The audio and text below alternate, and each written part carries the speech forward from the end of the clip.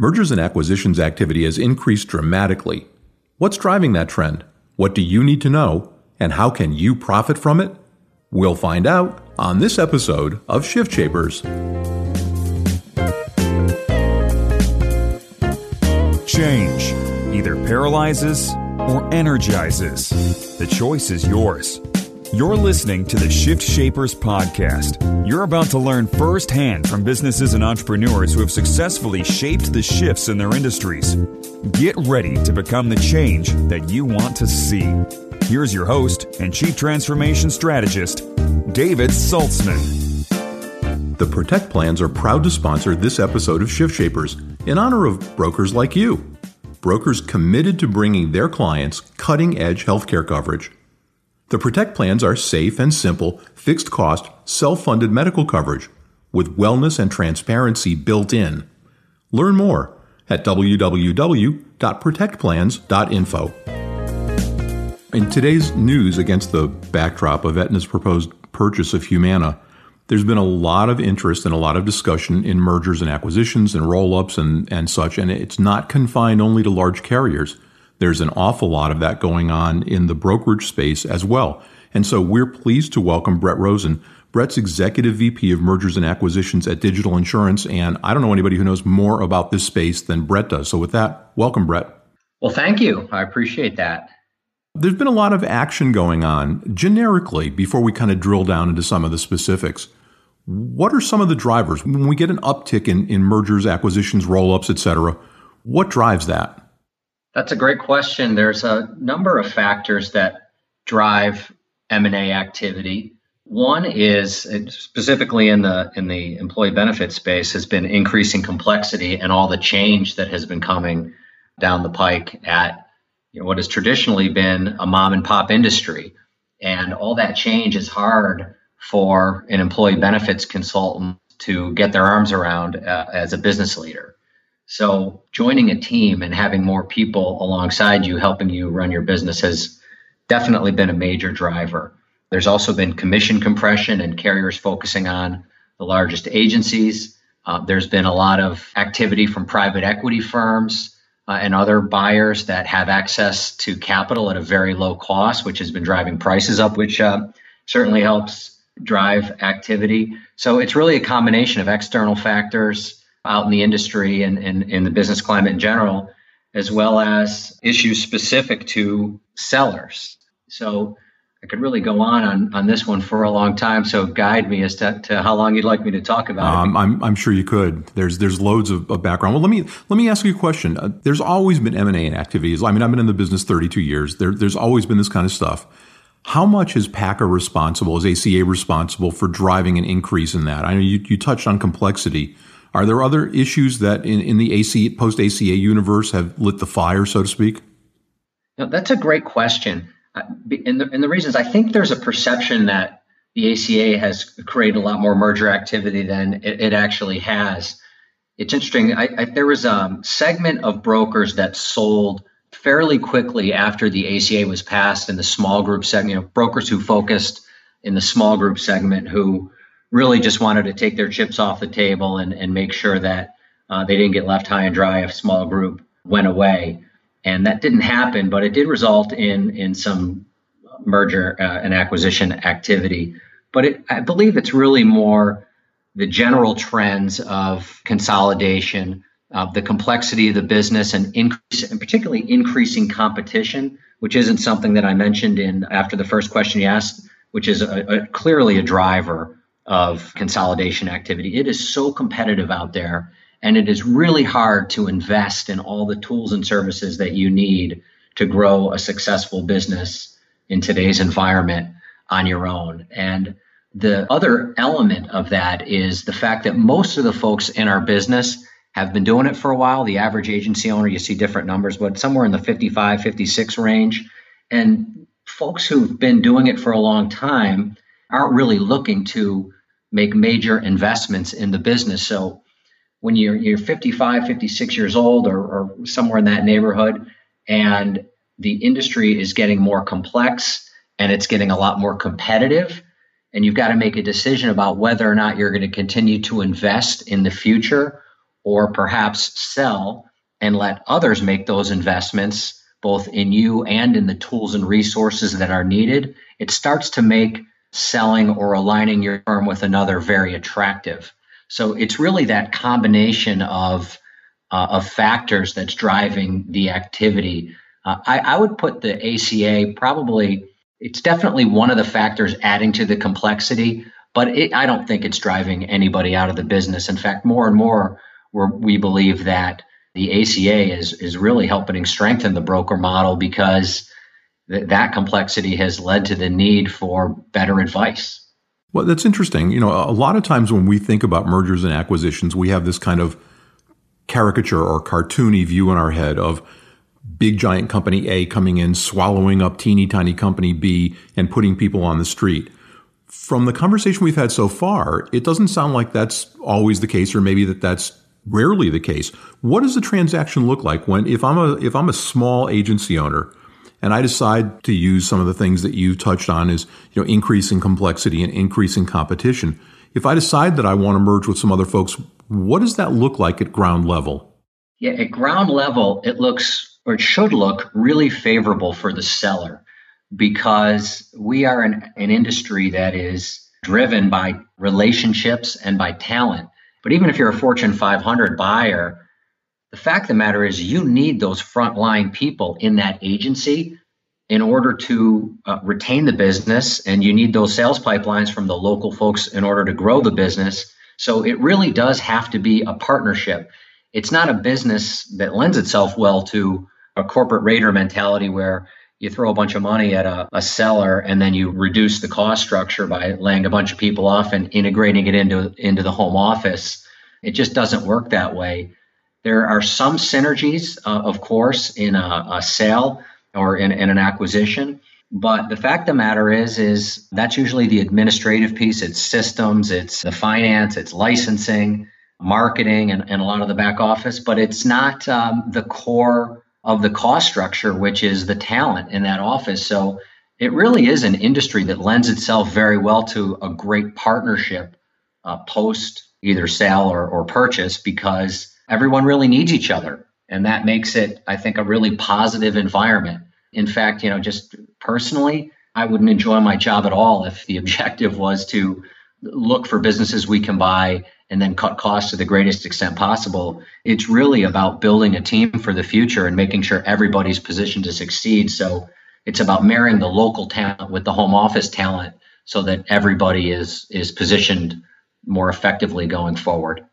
So let's take a look at it from the other side of the binoculars, if you will. If I'm in that same situation and a merger doesn't make sense, but I'm thinking, I'm in my 40s, maybe I'll do this another 5-10 years, and then maybe I want to sell. I know we talked offline about there being a couple of different sets of criteria, both objective and subjective, of how agencies are valued. Can you take us through those? Absolutely, yeah. If you're, you're not ready to sell yet, but you might want to sell someday, which most folks will. There are a number of things you can do to make sure you're on a path to building the most valuable entity that you can. The factors that really play into the value of the business are, first and foremost, the composition of the book of business. What do the customers look like? What are the size of the customers? Is there a nice spread of risk? So, for example, if you have $1 million book of business and you have a quarter to half of that tied up in a few accounts, there's a lot of risk involved from the buyer side. So it's going to dilute the value to some degree. So you want to have a nice, well-rounded composition of your book of business. Your recent growth rate and your pipeline are very helpful to achieving the best purchase price. The quality of your people and your reputation are paramount to making sure that you have folks who want to buy you. So really building that reputation, maintaining your ethics, and not taking shortcuts is a great way to create a business with long-term value. The leadership of the business is crucial. And in fact, if you're young and you sell, you're probably going to be that leader going forward. And you're probably selling and joining a firm because you want to have partners in leading that office or agency going forward. But if you're a little bit on the older side and you're thinking about retiring, it's very helpful as a seller to have a great second in command, or management team below this, the C team, and then the next layer of management to make sure that you have that succession plan in place. So it's very clear to the buyer what they're going to do and how things are going to work if you do leave, because it's scary as a buyer if you've got a shop that's the value's clearly been driven by one or two people.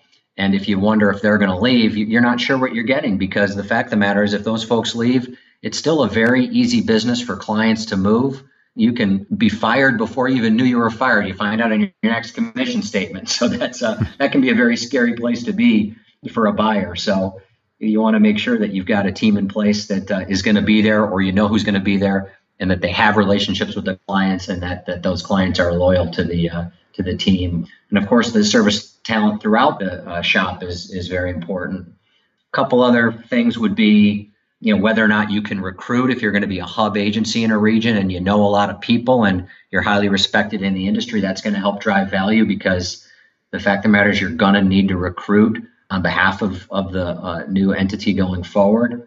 And then last but not least, something you really can't control, but you can look for as a seller is, what are the buyer's needs? There are probably buyers out there that aren't in your geography today, or might not have the talent that you have today or the resources that you have today. And if you can find someone who needs what you have, that's a really good thing. So off the top of my head, those are the things I can think of. And if you give me a few seconds, I could probably think of some more, but I'm sure. I'll take a breath. Okay. Well, I mean, in a nutshell, it sounds like if you think you might want to sell someday and you might want to increase the value of your firm, the best thing that you can do, or best things that you can do, are the things that you would do anyway to build your firm. Is that a fair statement? I think that's a fair statement for some of the population. It brings up a good point is what are you building and why are you building it is a really important question that, believe it or not every business owner has answered. There are a lot of folks who are not investing in the infrastructure of their business because they really see themselves as a sole proprietor, a producer, account manager, or a traditional agent. And they're thinking much more about building their income as opposed to building an entity that they're going to sell someday. And if there's one piece of advice I could give to anybody who's a business owner, is to really understand why they're building their business and then to act accordingly. I find, and it's not ideal, is I'll talk to a lot of people who want to sell their business, but they haven't created the maximum value that they could because they probably took too much out of the business, didn't invest enough in it.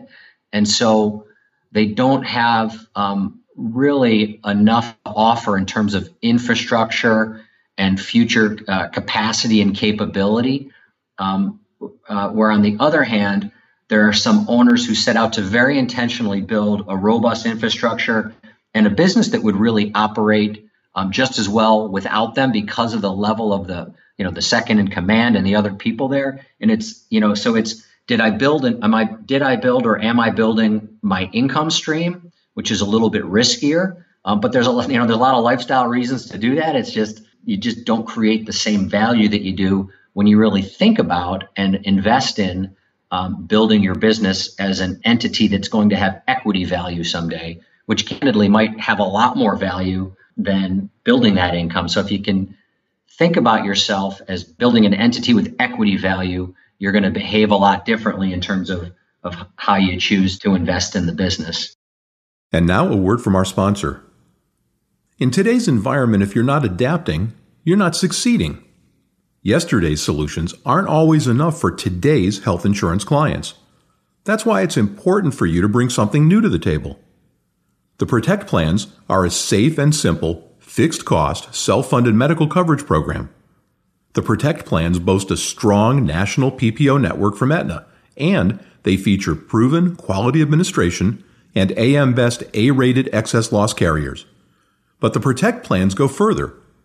Their wellness program pays employees to complete a biometric screening and for managing their chronic conditions. The program's transparency tool provides employees with the quality and pricing data on in-network facilities they need to be smarter medical care consumers.